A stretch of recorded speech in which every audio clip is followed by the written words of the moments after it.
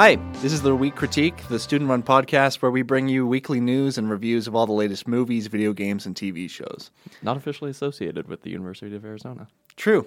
Although we do operate within the studio for the Camp Student Radio Club, so thank you to them for letting us use their studio. And we are college students, so we have limits on time and budget, so it's not like we can review every movie or video game, and who knows if this podcast will even come out every week. If we're lucky, maybe I'll have time. So that's the introduction. I'm Cade Marks, your host. Hopefully you know a little bit about me from listening to the introduction episode. And here on our first episode, my first guest is Jacob Eggestad. Wow. He is a brilliant computer science and Spanish student at the University of Arizona and my best friend and roommate. I would call myself slightly above average, but hey, I'll take the praise. He's good. So, Jacob, let them know a little bit about yourself. Okay. Well, I'm 20, sophomore at the University of Arizona, Bear Down. Currently double majoring computer science Spanish. Crying about assembly right now. Yeah, it's a little rough. All right, Jacob, what would you say was your introduction to video games and movies? And Probably when I was around 10, playing the original Halo with my dad. And it was all downhill from there because giving the M game to a 10-year-old, I'm pretty much destined for failure. I was banned. My parents did not let me play any M games, so I had to go to Jacob's house every weekend to play the new Call of Duties and Halo games. I remember you buying a lot of like crappy off-brand things, like actually the James Bond game was pretty good. We remember it being pretty good, but I went back and bought it again not long ago. By the way, this is GoldenEye 007 Reloaded for the Xbox 360, which a lot of people hate. And going back to it, it's pretty hard to play. But back when I wasn't allowed to play Call of Duty, and this was a T-rated game, it worked. Yeah. Not only that, but we used to play Lord of the Rings Conquest all the time. Okay, that game was awesome. That was pretty fun. The Capture the Ring mode was pretty great in that game. Yeah.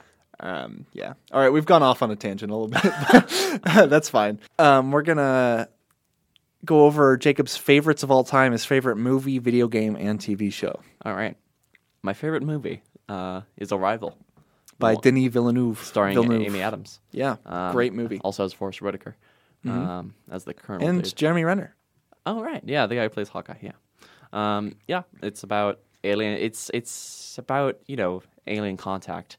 But it does it in a way that's different than a lot of alien contact movies. Most alien contact movies, like the aliens are bad and they're gonna fight. Take me to your overlord. Yeah, there's stuff like that, or there's stuff like the human, like Independence Day, where you gotta fight the aliens. But it's in a world where aliens are making first contact and they're not friendly.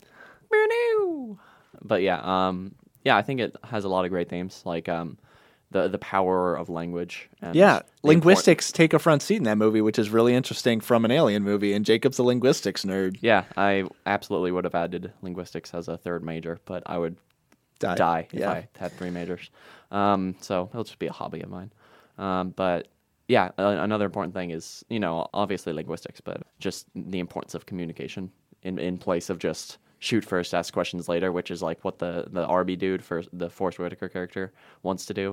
The entire movie is just like, hey, let's just like nuke them. And the Amy Adams character is like, you fucking baboon, why would you do that? And it's great. We're verbatim. That's a direct quote from the movie. Yeah. Also, great twist at the end of that movie. Yeah. I partially, I think the reason that movie is so high for me, and by so high I mean my favorite movie, is because I watched that movie at 2 a.m. on a plane back to the United States, and it just blew my mind watching that movie when I was so sleep deprived. Yeah, Denis Villeneuve has established himself as one of the greats in terms of sci-fi directors. Yeah. He also made Blade Runner 2049, which was excellent, Sicario, which wasn't really a sci-fi movie, and he's set to release Dune in December this year, I believe, starring Timothée Chalamet. That's the book you were talking about, right? Yeah. One of the most famous sci-fi books of all time. It's being adapted into a movie by Denis Villeneuve. And I'm just going to pull up the cast real quick here because it is kind of insane. Let's see. Yeah, Timothée Chalamet, Rebecca Ferguson, Jason Momoa, Zendaya, Really? Josh Brolin, Oscar Isaac, Javier Bardem, Dave Bautista, Stellan Skarsgård, my bad, and many others. So what a cast for that movie. I cannot wait. I'm going to try to read the book before it comes out because it's supposed to be really good, and I've been getting back into reading lately. So Oscar Isaac's pretty good. yeah. My second favorite movie is he's actually starring in, which is that what's the Ex Machina? Yeah, you've seen that. Yeah, I saw it too. with the AI. Yeah. That's actually probably my second favorite movie with Oscar Isaac. Another sort of high concept sci-fi movie along the same lines as Denis Villeneuve's work, except directed by, here, I got to check this again, but it was the same director who made Arrival. Ex Machina. Yeah. I forgot his name, but another emerging sci-fi director who's been really interesting, and he actually worked in video games before, I believe. His name is Alex Garland. Yeah. So, well, I'm a big fan of sci-fi. yeah. So Jacob, lastly, actually not lastly, we still have to talk about TV show and video game. Right, yeah. What are your favorites in those two My categories? favorite show, Narcos. Even though I kind of detest the war on drugs, I think this movie, this show, which follows the hunt for Pablo Escobar by DEA agents, starring Pedro Pascal, who's one of my more favorite actors. I really like Pedro Pascal. Yeah, it's overall really fantastic. And as a Spanish major, being partly in Spanish is kind of nice. Okay. Favorite video game of all time, Jacob? This might be a basic answer, but Halo Reach. Huh. Yeah. I couldn't have predicted that, actually. What do you think I was going to say? I don't know.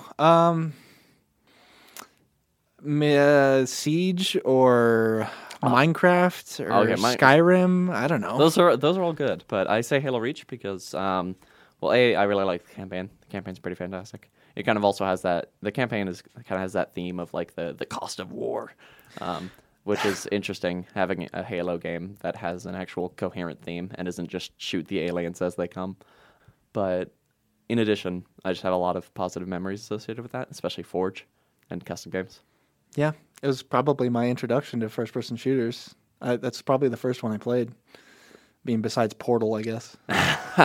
Technically it's a first-person shooter. Yeah.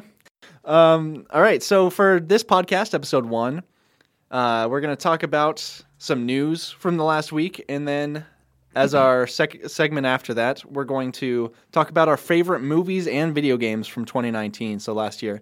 We're a little late on that front. It's already February when we're recording this, but that's fine. We'll do it anyway. We'll do it like everybody else has already been doing it.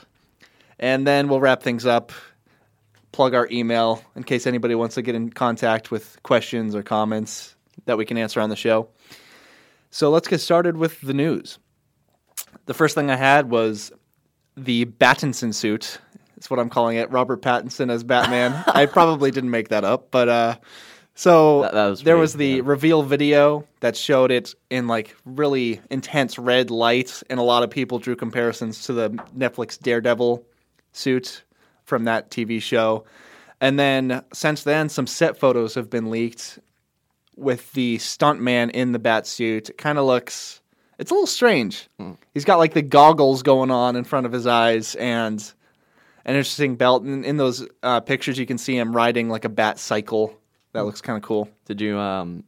All that I heard about it on Twitter was apparently the bat symbol on his chest is supposed to be the gun that killed his parents. Which is metal as fuck. It's a bit edgy. Yeah, I would say. You could say that. Yeah. So that's interesting. We'll see. I'm not sure if that's been confirmed, but from what I've heard, that is the case. Yeah. Well, next, the Animal Crossing. Yeah, the Animal Crossing Direct, Nintendo Direct, came out on Thursday. Mm-hmm. It was about like 28 minutes long, I think. I watched through the whole thing. Showed off a bunch of new things that they're introducing, like the pole vaulting over the rivers and the fishing tournaments. A lot of home customization. They can toast bread. Yeah.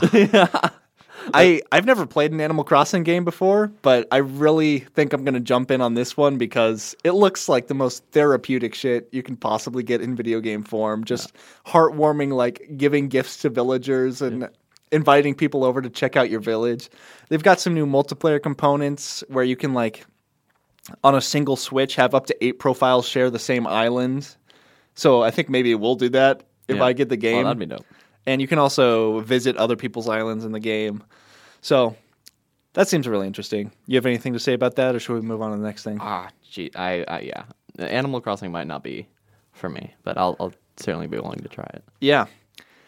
IGN reported a new Star Wars in production, developed by J.D. Dillard, the director of the 2016 sci-fi thriller Slate.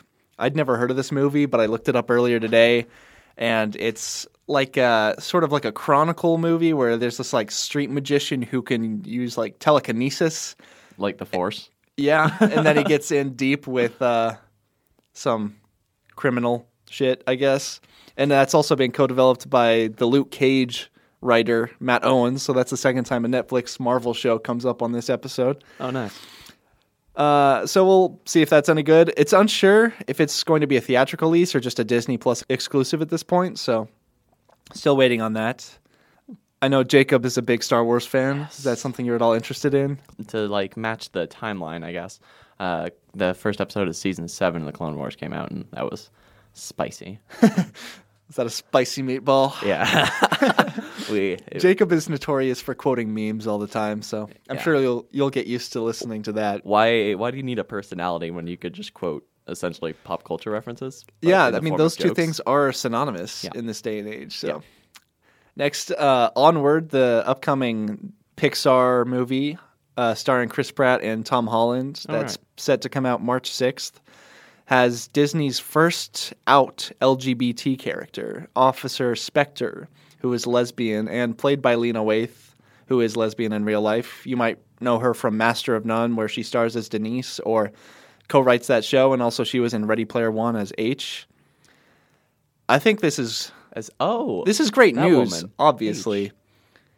And yet, it's sort of disappointing that it's been this long without an openly out character in Disney. I mean, Disney and Hollywood in general are supposed to be the liberal part of America, and yet it's been this long before having an out gay character in a kids movie from the biggest kids movie making studio.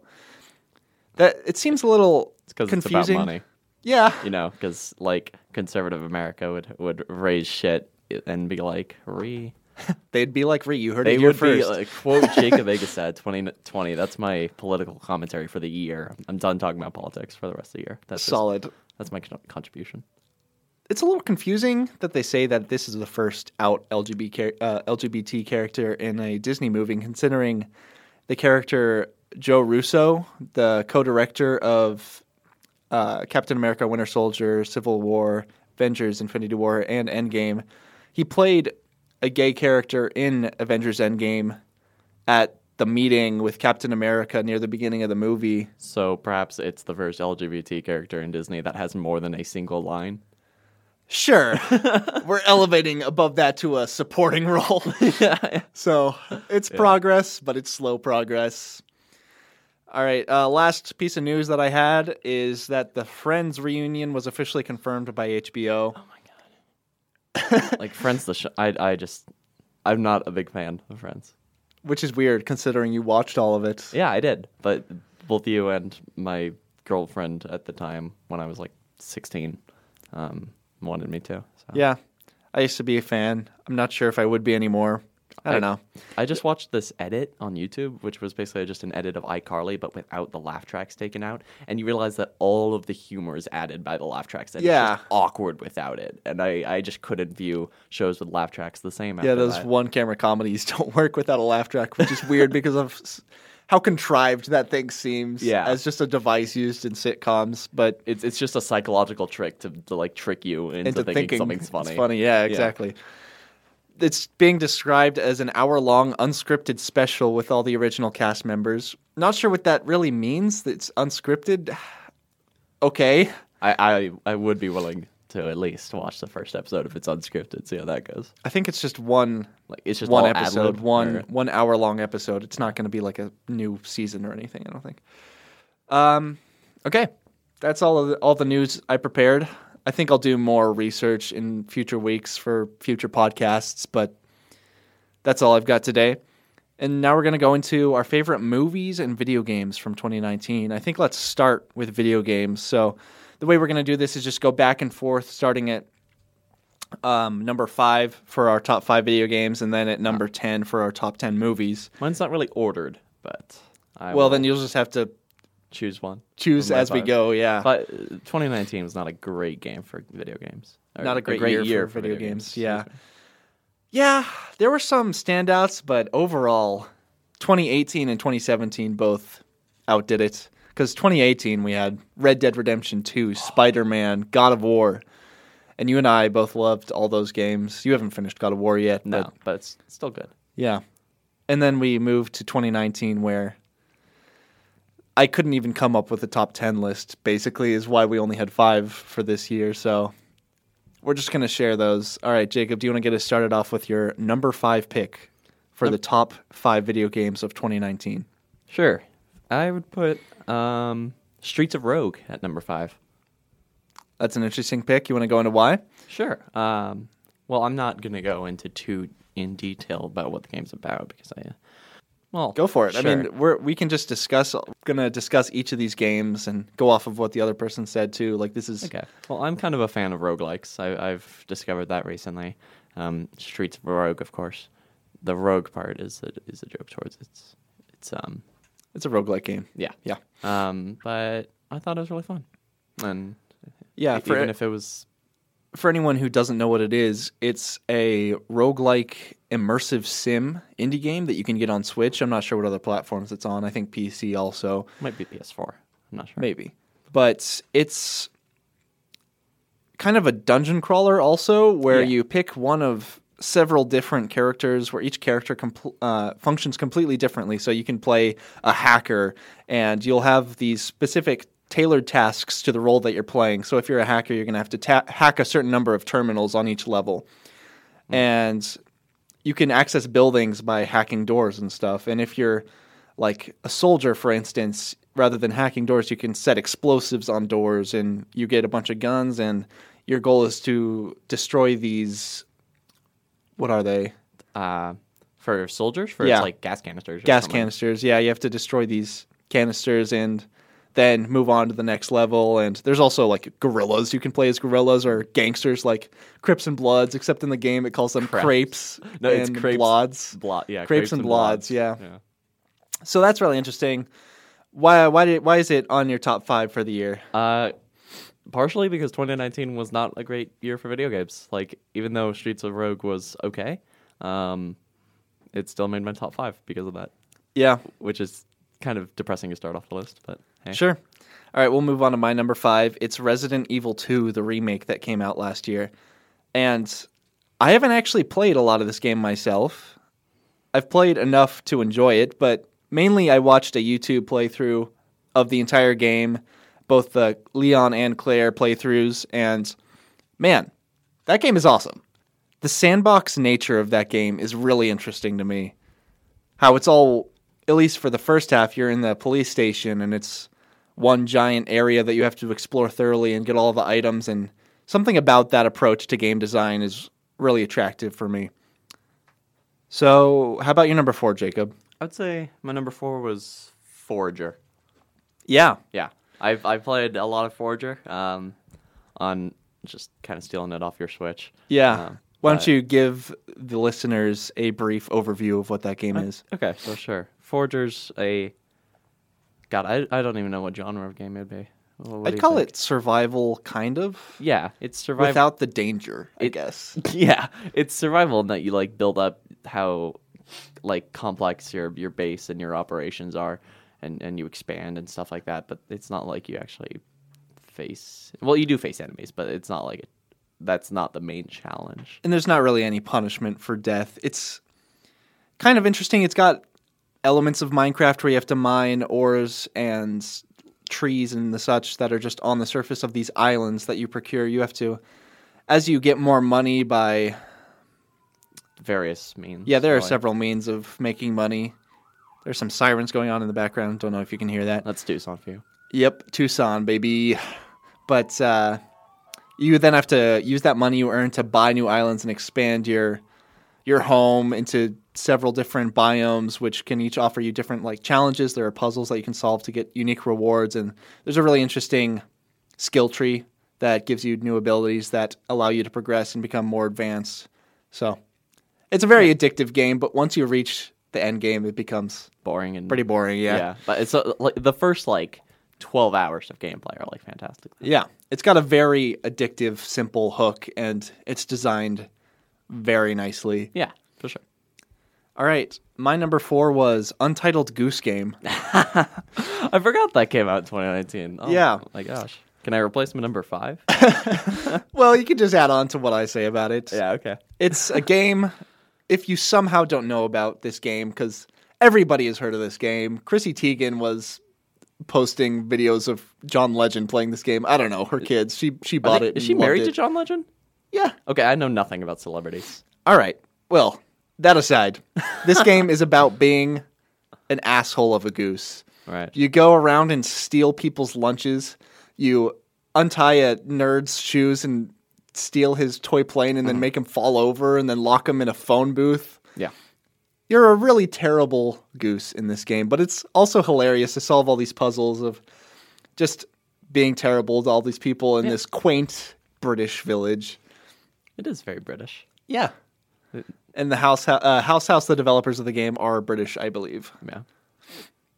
So, play that game. It's fun. And also, it's got a pretty satisfying ending. Pretty subtle, but also that's interesting. I should probably play it to completion. Yeah. I didn't really get past the bullying of the child into the phone booth. You just couldn't stop bullying that child. Yeah. You couldn't move on. Yeah, it was just too addicting to just mess with that 10-year-old. All right. How about your number 3, Jacob? All right, my number 3, I would say Outer Wilds. All right. It's kind of weird that I put this at number 3 because I haven't actually played it, but I watched a full playthrough of it, and I just kind of ruined it for myself that way, which I kind of feel bad for doing that to myself. But anyways, it's an exploration game where you try to solve why the sun keeps blowing up, and it's like a Groundhog Day style time loop thing that every time you die, you just go back to the beginning of the day. It's every 23 minutes, I believe, the sun explodes, and you have to restart. So yeah, you have to, over time, piece together this mystery of why the universe is ending, and it's got a very interesting conceit. Yeah. Have you played it at all? I bought it. I haven't played it yet. I definitely need to get around to it, but I'm still trying to finish some of the other games from last year that maybe we'll talk about later on this list. So. Yeah, I totally get it. All right. My number 3 is Fire Emblem 3 Houses. This is the first Fire Emblem game I've played. It's more or less the first JRPG I've sunk real time into, because... Is that the one where you're the professor, dude? It is. You are the professor who pervs on his students. Yeah. It's weird, but it's a really interesting strategy game from Nintendo on the Switch, where you have these students that you have to train to be proficient in fighting in different fighting styles. You can have spearmen, cavalry, mages, like wizards. Mm-hmm. And I'm about 22 hours into the game, so I haven't gotten to the time jump yet. But I've found just engaging with my students in that game incredibly satisfying, and I've gotten really attached to my students, not in a creepy way. But yeah, all of the individual missions that you get and all those moments where your students come to you and ask you for advice and you have to help them solve their life problems, it makes me feel connected to my students in a way that I actually feel in real life as a TA for computer science classes. It's weird. Yeah, it's a weird parental feeling. Yeah, the strategy in that game is pretty fun. I play it on the normal difficulty, the one where you have permadeath with your students. I'm terrified to lose my students in this game. There's an ability that you have where you can reverse time 3 times per combat, and I end up using that all the time to not lose my students. All right, you're number 2, Jacob. All right, Call of Duty Modern Warfare. If you don't know what Call of Duty is, then stop. Who are you? To this. No, but it was actually a pretty good Call of Duty, and I still played a lot with other friends. Yeah, I couldn't really get into this Call of Duty, probably because I'm bad at it. I find that usually I'm pretty good at Call of Duty, but this one, for some reason, I think it's the quick kill times that just screw me over because, I don't know, I feel like I am better in games where the kill time is higher, especially Halo, and like Black Ops 4 was a pretty sweet spot for me where the kill times were longer, but you also had to be quick with your reactions, and for some reason that's where I prosper in Call of Duty. So Why does that not apply to Siege, do you think? Because you're pretty decent at Siege. Siege, thanks, also. But Siege is different in that the majority of it feels like it's positioning and strategy. Whereas, I mean, certainly fast gun skill and accuracy are important in that game. There are ways to get around not being the best shot. Okay, so your number 2 was Call of Duty Modern Warfare. Yeah. My number 2 is Control. I bought this game in August when it came out. I believe it was August. And I didn't really get around to playing it until this January. Oh, wow. I played through the entire game when we were on our winter break at home, basically. Well, I finished it up when we got back, but man, the story and the world in this game are awesome. I read all of the collectible items, and for all of you who don't know, it's like a paranormal action game where you visit the Federal Bureau of Control, and it's kind of got an X-Files vibe where there's a lot of paranormal things going on at this government facility, and there are lights that when you click a light switch 3 times, it'll teleport you to a motel, and you have these abilities where you can you basically get force powers. You can use telekinesis to just throw things around and defeat these hiss enemies, which are effectively just weird sci-fi zombies that fly around. And you can also unlock a flying ability, which is kind of a spoiler. My bad. But gameplay spoiler. But yeah. This game has a super interesting world. If you're at all interested in paranormal sci-fi, check it out for sure. All right, your number 1, Jacob. I would say my number 1 is Jedi Fallen Order. Star Wars Jedi Fallen Order is the full title. The name's Bond. James Bond. James middle name Bond. Yeah. So what did you love about this game? We both played it to completion. Being a fucking badass Jedi who just chops up stormtroopers and can slow down time and move stormtroopers in front of their own blaster bolts and have a double-bladed lightsaber. For years, I've been trying to get Jacob to play a Dark Souls game, and it turns out the only thing I needed to do is find one that was Star Wars. And the best part is you get to play Ginger. That's the worst part, if anything. No hate to any groups besides Gingers on this podcast. Yeah. This is not a ginger-friendly podcast. If you're Ginger, don't listen. Stop listening. Turn this off. We're joking. We love you, Gingers. Well. Just kidding. Unless. All right. Lest. My number 1 game of 2019 is Sekiro Shadows Die Twice. I love From Software games, and the world in this game is incredible. It's sort of like a feudal Japan mixed with mythology, and you play as a shinobi who has to save his young master. As far as From Software games go, I think this world is great, but it's probably my least favorite From Software world, because I've played Dark Souls 1, 2, 3, and Bloodborne.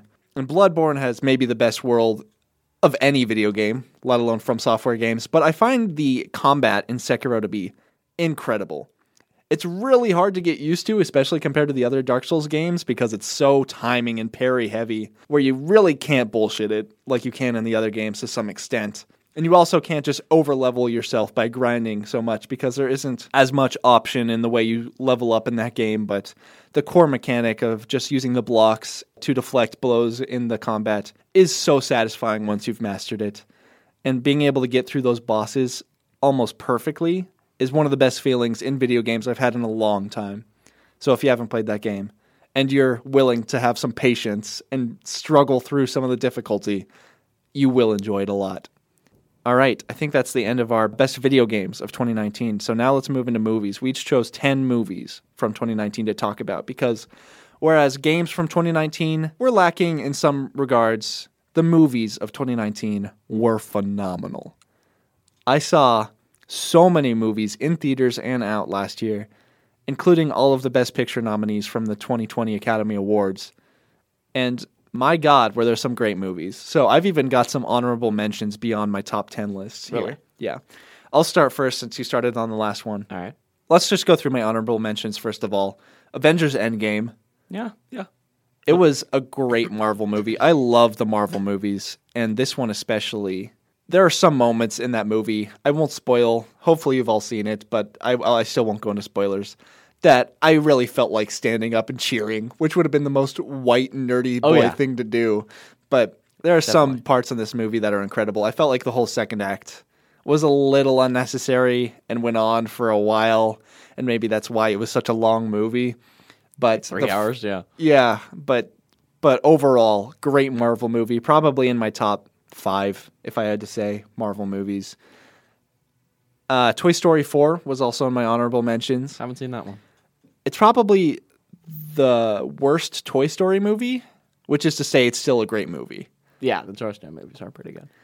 So I was crying a little bit at the end of this movie because it hits very emotionally in a very deep place. It's my childhood, y'all.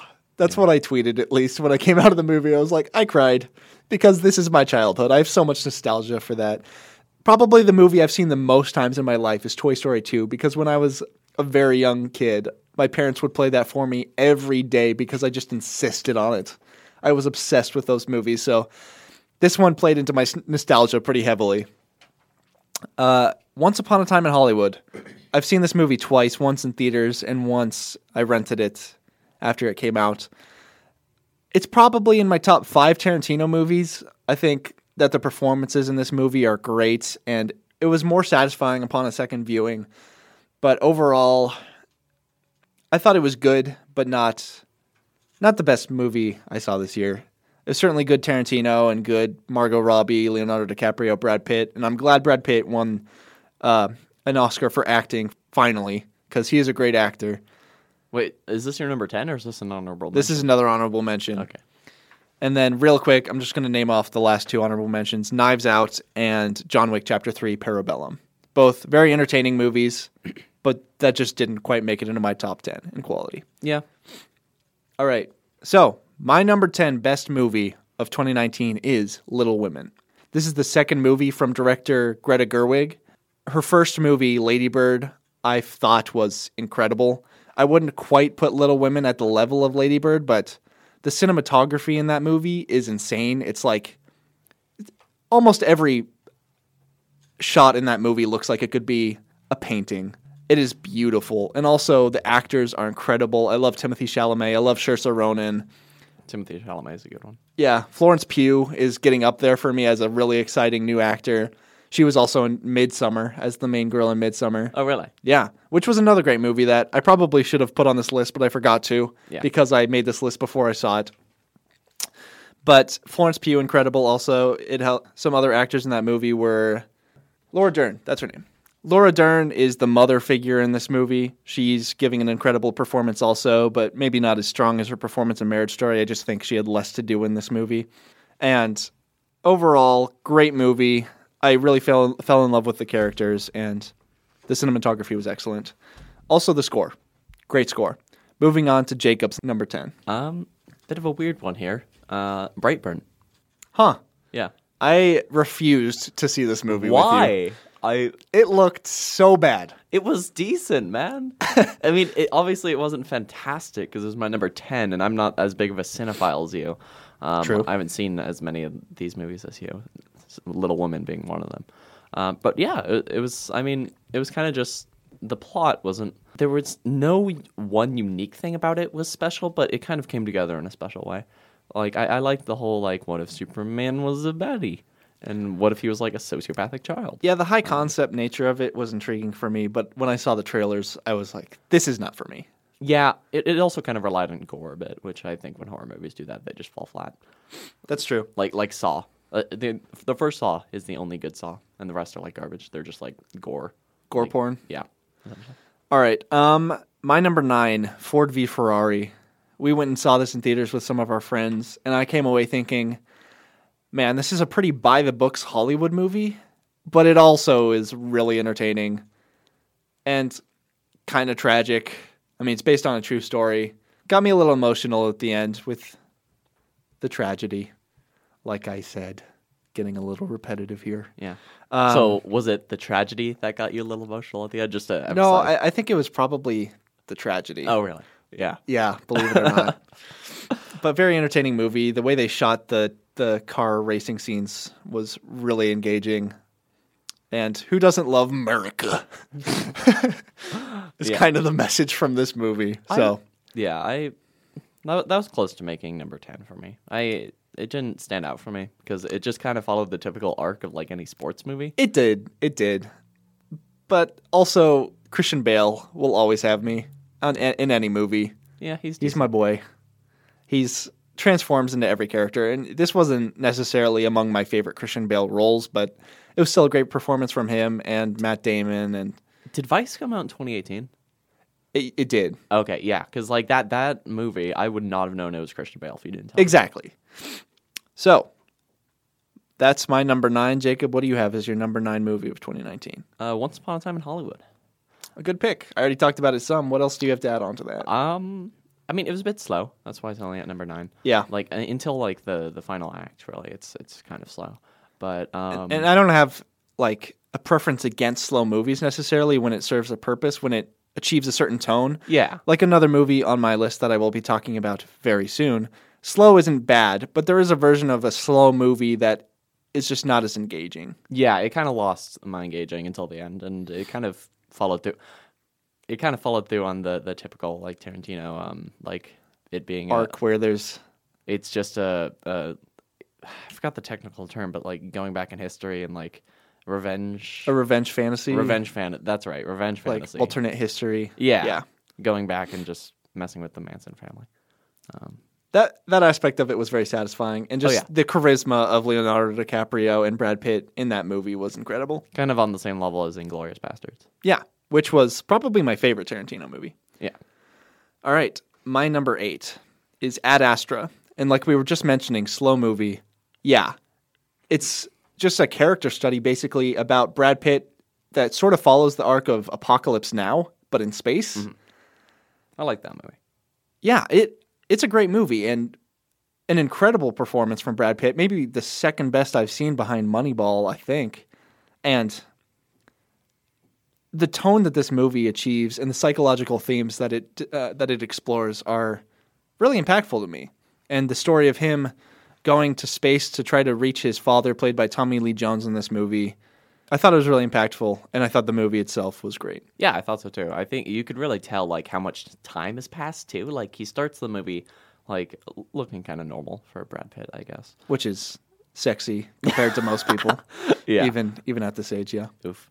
Yeah, and then at the end he's like gray and has a beard, and you could tell like this at the very least took months, if not years, for the whole movie. I don't think this movie would work if not for the strong performance from Brad Pitt, because you can really see on his face the things he's going through. He's the most expressive I've seen Brad Pitt, besides just his regular charisma. I think it's the most acting he's done in a movie that I've seen from him in a long time. Yeah. So, Jacob, your number 8. Us.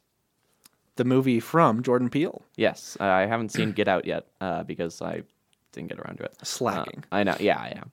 Always. But Us, I really liked. I think there's a lot of subtext to read into. Definitely. Jordan Peele really thinks through this stuff when he's making a movie. Yeah. I still don't think I could properly describe the themes of the movie because it was a very good movie, and especially it really was deep. And it's kind of a cliche to say something's deep, but it was deep. Yeah, and especially seeing that from a horror movie, which seems to be Jordan Peele's preferred genre as a director. Certainly so far. Yeah, doesn't he have another movie planned? Kind of going on a tangent. I don't know of a movie that he's planning on directing. I know he's been producing some other stuff recently. Oh, right. I'm mixing that up. But yeah, I really liked it, and it was kind of a bit trippy. Yeah, and also Lupita Nyong'o is emerging as one of the greatest actors on this planet. Yeah. So, my next pick, Peanut Butter Falcon. Haven't seen that. Starring Shia LaBeouf. Huh. It's about him going on a journey across the country with a boy who is autistic, and his helping him follow through on his dream to become a professional wrestler. And this was a really heartwarming movie. I don't know if I want to call it a feel-good movie. It kind of is. It's got the whole buddy, like, road trip vibe to it. But it's a really interesting study of these two characters. And I thought it's a movie that can appeal to anybody. It's not something you have to be, like, a stuck-up, like, movie nerd to appreciate. It's something that everybody would like. Mm-hmm. So that's all I have to say for that movie. Jacob, you're number 7. Episode 9, specifically Star Wars. The Episode Rise 9. of Skywalker. Yeah, The Rise of Skywalker.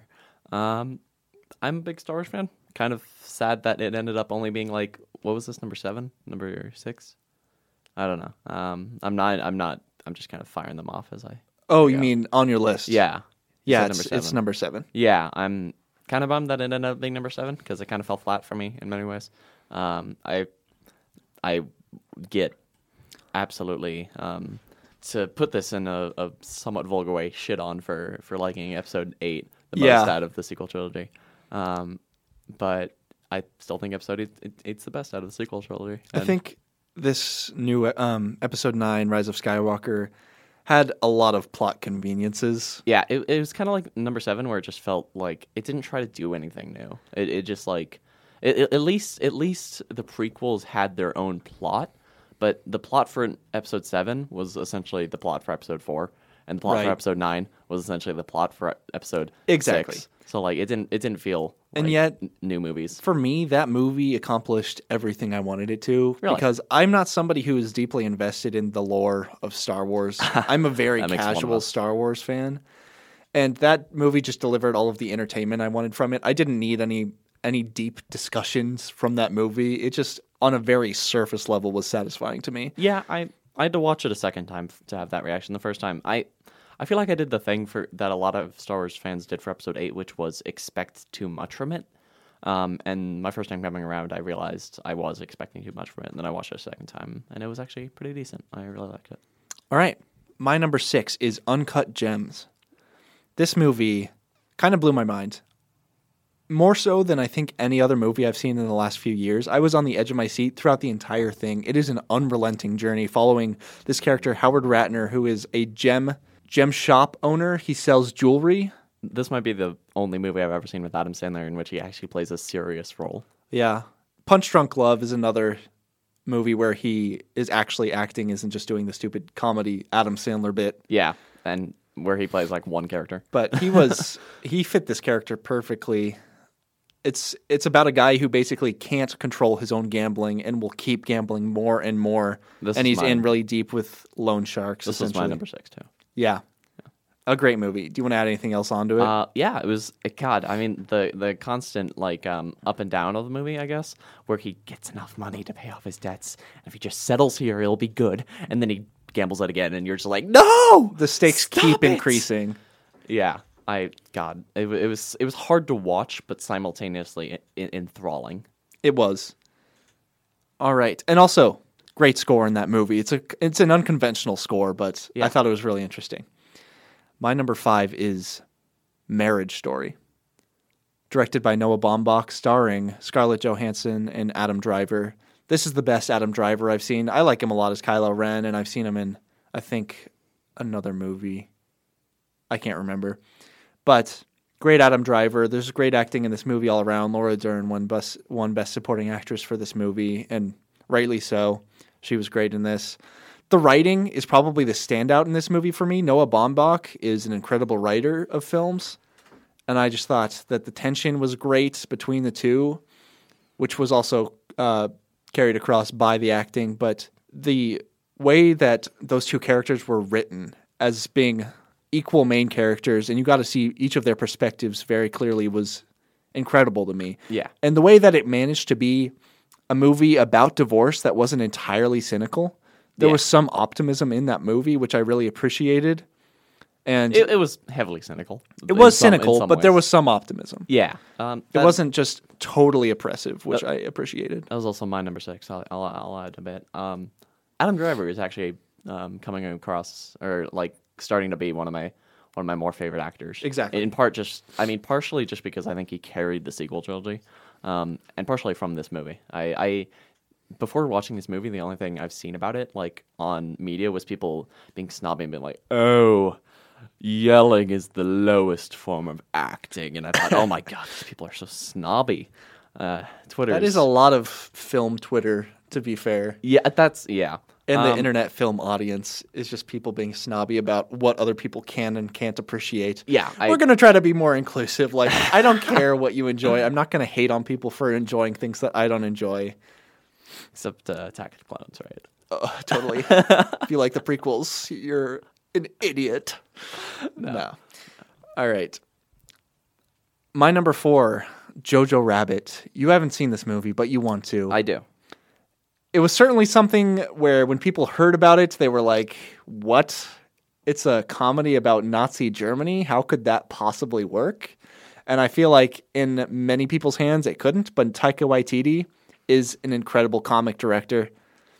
And not only was this movie intensely funny, it was also very emotional, which is something I wasn't entirely expecting. It was maybe equal parts comedy and drama. And the performances from the kids in this movie were a lot better than most child performances. Yeah. And I thought that Taika really nailed several tones in this movie, and all of them were very satisfying. I think there's some irony to like an indigenous Jewish man playing Hitler. Yeah. Yeah. If anybody has the right to do it. It's like that one like GIF from I think like 2013 or something, and it's like if anyone should play Hitler, it's a woman of color. All right, Jacob, you're number 4. 1917. This is my number 2. It had a lot of good, like, it was well made. Both in the fact that it attempts to be one like false long shot. It was more like 2. There was a cut that didn't try to hide. A lot of people treat this movie as a one-shot film, which I don't really understand. I mean, obviously, it's pieced together to like artificially be a one-shot, except for the fact that there's one big like obvious cut in the middle that's not even. It doesn't try to hide it. It's not. It's more like a 2-shot film. It is artificially. Yeah, but oh well. And maybe I'm being too picky. I think it tried to do what Saving Private Ryan and there was another movie that's kind of like that, but for the Vietnam War. But what those movies tried to do for those respective wars, but it did that for World War I, where because there aren't a lot of World War II is the big one, but I don't think there's a lot of World War I movies. I can name a couple, but nothing nearly as big as like a Saving Private Ryan or Dunkirk, for instance. Yeah. So it also carried, most war movies go with the themes of war costs lives, those basic themes. But we're losing our boys. Yeah. Pretty much any war movie will touch upon those themes. But it did so in a way that I liked. So, and it certainly could have been. It could have come across as a gimmick, the whole one-shot thing. Yeah. And I think a lot of people thought it did. But for me, that was a very effective way of following those two soldiers. Yeah. And I thought the performances, I feel like I'm repeating myself a lot here by complimenting the performances in all of these movies. But like even the really small performances in this movie stood out from people like Mark Strong and the brother. The brother, Rob. Rob Stark from Game of Thrones. I am blanking on his name. Richard Madden, that's his name. Yeah. There were a lot of great side performances from famous British actors. I mean, you also had Benedict Cumberbatch in there at the end. Benadryl Cabbage Patch. Yeah, indeed. But that movie pieced together and was really powerful. It was another edge-of-the-seat style movie where I was really invested in the story of those two characters. I thought it was great. Also, Roger Deakins is the best cinematographer in our time. Don't at me. I'm not too invested in stuff like that. All right, so that was my number 2. My number 3 is Parasite. Oh, yeah. I would get castrated by a lot of like big film buffs for not having this at my number 1. I still haven't seen it, which would mean I would get executed by a lot of big film buffs for not seeing it. I appreciate the hell out of this movie, and I really admire it as a piece of art, and yet I can't enjoy it as much as I enjoy a lot of the other movies on this list. Is it just because it's not in English? Like no. I don't mind reading subtitles in a movie. It's not that. Yeah, a lot of people. It's that. It's a hard story for me, and that I didn't feel like I could root for anybody. Like none of the characters were good people, Yeah. And that's something that I struggle with in some movies. I mean, like my number 1 movie, that's still probably the case, but yeah, I can assume what your number 1 is. Exactly, but it's hard for me when I don't feel like I have anybody to root for, and a character doesn't even have to be a good person for me to root for him. Like in Breaking Bad, you root for Walter White, even though you don't actually want him to succeed in a real setting. Like, he's obviously a terrible person. Having cancer doesn't excuse a lot of the things he does in that show. Well, I haven't seen it. Again, another show I need to see. Yeah. We're currently going through Game of Thrones right now. We are. And Jacob just had part of it spoiled for him in Long Shot, which we watched last night. Long Shot could eat a dick because, there was a scene in that movie where they spoil something from season 7. Yeah, because the woman, God, I forgot the actress's name. And Charlize Theron. Yeah, and who I stand. Charlotte Field.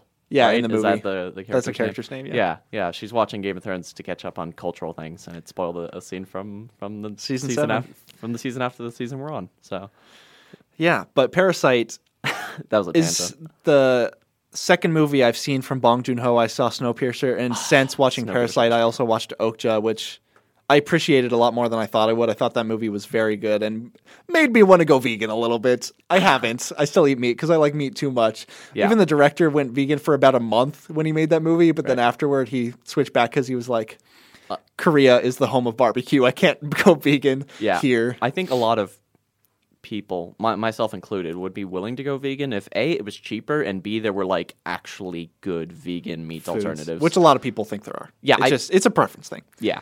And Parasite, my favorite thing in that movie, which is going to be weird to some people, is the set design. I thought the sets in that movie were not only super symbolic of the themes that movie was touching on, but incredible to look at. The acting was great from a lot of Korean actors. For instance, some ones that Bong Joon-ho has used in his previous work, like, I'm going to just quickly look up his name because I forgot it. Parasite. How unprofessional. I know. Kang Ho Song, otherwise known as Song Kang Ho, who was also in Snowpiercer. All right, because Korean names, the first name is actually the family name.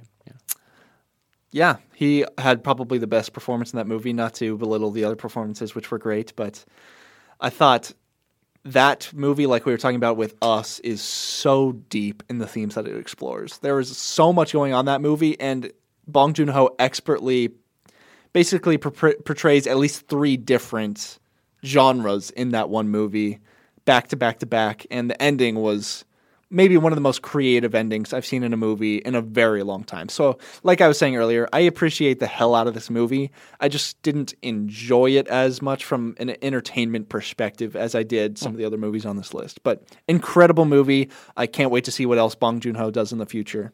All right. Jacob, you're number 3. Midsommar. I actually just saw this like less than a month ago. Yeah. Probably only a couple of weeks ago. I saw it too. And it's very good. It starts off super dark. Yeah. If you've seen Hereditary, also directed by Ari Aster, he's a psychopath. Some of the stuff he does in his movies is so dark and foreboding, and I like Hereditary more. He portrays tone better than almost any director out there right now. It just so happens that those tones are really dark and depressing. Yeah. I liked Hereditary more than Midsommar, but Midsommar was like a good runner-up. It's a very close second. Those 2 movies are both incredible. Yeah. Midsommar, like, I think there's kind of some mystery aspect to it in which you're trying to figure out what's going on. Yeah. I mean, they're like a cult, right? I mean, that's kind of given away. That's from the conceit, the trailers. Yeah. But just figuring out what specifically is going on. And it is shocking. Yeah. God, that scene with the cliffs. The old people, yes. Yeah. If you haven't seen it, we won't go into more detail because you need to see this movie. Yeah, Jesus. There's parts that just make you go like, what the hell is happening right now? And these aren't even traditional horror movies. They're not very scary. They're just thrillers. Really emotionally disturbing. Yeah. Yeah, I think these are the most emotionally affecting movies I've seen in the last few years, Hereditary and Midsommar. So we did watch Hereditary like late at night. Yeah. That kind of added to it. It hurt my stomach. Yeah. All right. Oh yeah. Yeah. I see what you're talking about. My number 2, we already talked about, is 1917. So what's your number 2, Jacob? The King. The King. Interesting. a Netflix original movie starring Timothée Chalamet. Yeah, who is my boy. That really got me onto Team Timothée Chalamet, even though I haven't seen any other movie with him. Well, you've seen Interstellar. He has a small role in that movie. Really? He's the son of Matthew McConaughey in that movie, the younger version of his son. Really? Yeah. I had no idea. Okay. Anyways, but yeah, The King was very, very good. And generally, this might be painting with a big brush, but movies about medieval Europe tend to be like the same movie. That's very true. There have been like 3 of those in the last year that have come out that have been the same. Like that, there was Mary, Queen of Scots. There was the Outlaw King, I think was the name of the other Netflix one with Chris heard about Pine. either of those. Yeah. But I think The King really stood out in a lot of ways, both because of Timothée Chalamet's performance and also just because the energy to it, I guess, when people are shouting, King Henry! King Henry! Yeah, I really just love that the energy behind it as well. All right. My number 1 is going to piss some people off because this is a controversial take. But my favorite movie of 2019 was Joker. Same. This is probably going to come across as a very dude bro, like, man, society, am I right? We do really live in a society.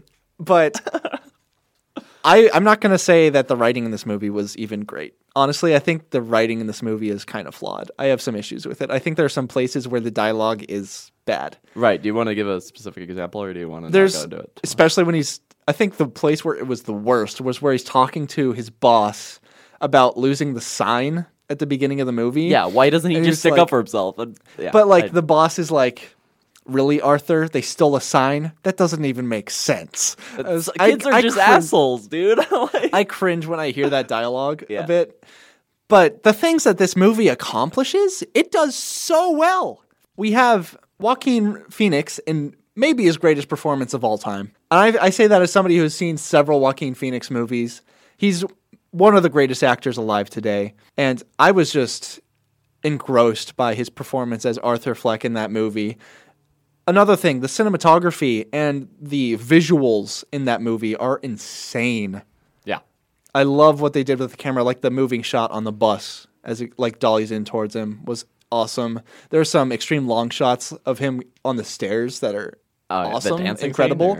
Also, there's the famous shot of Heath Ledger in the car window. Yeah, they did probably my second favorite car window Joker shot in this movie, when he's in the cop car. In the cop car at the end. Yeah. The cinematography was excellent. The acting was excellent. This was my favorite score of the year. Oh God, the score was fantastic. Scores are Shout not out even to that something. Icelandic lady. Yeah, Hildur Guðnadóttir, I believe is her name. Yeah. The music in this movie sets the tone incredibly. This is a masterclass in setting tone through music. Yeah. And I'm thrilled that she won the best score awards at several award shows, including the Academy Awards. Yeah, God, movies. I think my girlfriend said it best. When movies about mental health, they tend to be iffy, like as to whether or not they deliver well. But I think it delivered well. It did. I thought so too. And it wasn't. It's very easy to like think of this movie on a surface level of like, oh, society wronged him. He had mental illness, so everything is society's fault. That's certainly. It's more nuanced than that. I think. In its portrayal of mental illness. It certainly, some of it comes across as a failure of the institution. It does. Yeah. But there are also personal failures, and I thought it was a great portrayal. Well, I thought it was a good portrayal of mental illness, at least. I don't think I'm the best person to talk about mental illness, because my experience with it is limited. But I thought that it was a nuanced performance and portrayal of mental illness, and I thought that the tone that the movie achieved was stronger than any I've seen in any movies recently. It was incredible. One critique I've heard of the Joker is that it makes mentally ill people look scary. Do you think it contributes to that, like, I don't want to say stereotype, stigma? I think it can. Yeah. I think some people can come out of this movie thinking, oh, that mentally ill person is going to try to kill me. Yeah. And I don't. As long as you don't make fun of him as on a live show, right? I think you could consider that to be possibly the movie's fault and possibly just the fault of our current stigmas regarding mental illness. For sure. But I think it also brings up important points about how we have to fund programs that deal with mental illness and help heal. So for sure. I thought it had an important message and also was just expertly crafted. I know it's heavily influenced by Martin Scorsese's older films, like from the 70s. Taxi Driver in particular. I haven't seen King of Comedy, but I can definitely see the influences from Taxi Driver. And I don't think it's a ripoff of Scorsese's work, but I think it, if anything, elevates that craft because I was more affected by this movie than I was by, say, Taxi Driver. And I know a lot of people would disagree with that, but that's just my take. All right, cool. So I think we've gone through all of our best movies and video games from last year. So I'm just going to wrap things up for this episode of the podcast by saying feel free to reach out to us at theweekcritique@gmail.com with any questions or feedback or even any games you want us to play on the show. And we're just going to plug the stuff we've been watching lately and playing. So I've this week been watching Mythic Quest Raven's Banquet. It's an Apple TV show about game developers starring the guy from Always Sunny in Philadelphia. What's Rob McElhenney? Is that his name? Yeah, the guy who plays and it was Mac. created by him and Charlie Day. Charlie Day? Yeah. Like the other guy who played Yeah, it was in co-written by him, but he's not in the show. Yeah. So that show, it's pretty good. It's funny at parts. I was entertained at least. It's all I need from a TV show. It wasn't excellent, but it was good. I enjoyed it. How about you? I've been watching a couple of things. Game of Thrones. Yeah. Of course. We've been working through it together. Yeah. We're like beginning season 6 right now. Yep. But also, I started Narcos Mexico season 2, episode 1. It's pretty good. Narcos is actually like my favorite show of all time, but Narcos Mexico is it doesn't hold up nearly as well as the original Narcos, which it follows. Oh my God, what's the Colombian The drug lord?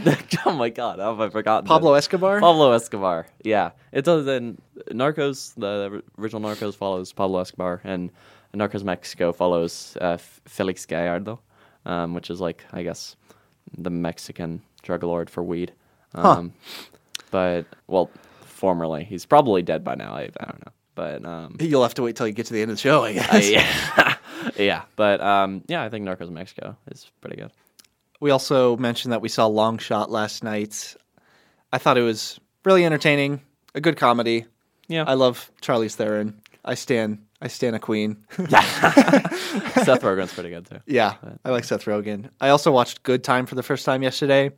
It's along the same lines as Uncut Gems by the same directors, the Safdie brothers, and it stars one of the Safdie brothers as the brother of Robert Pattinson in this movie. And it was a wild ride.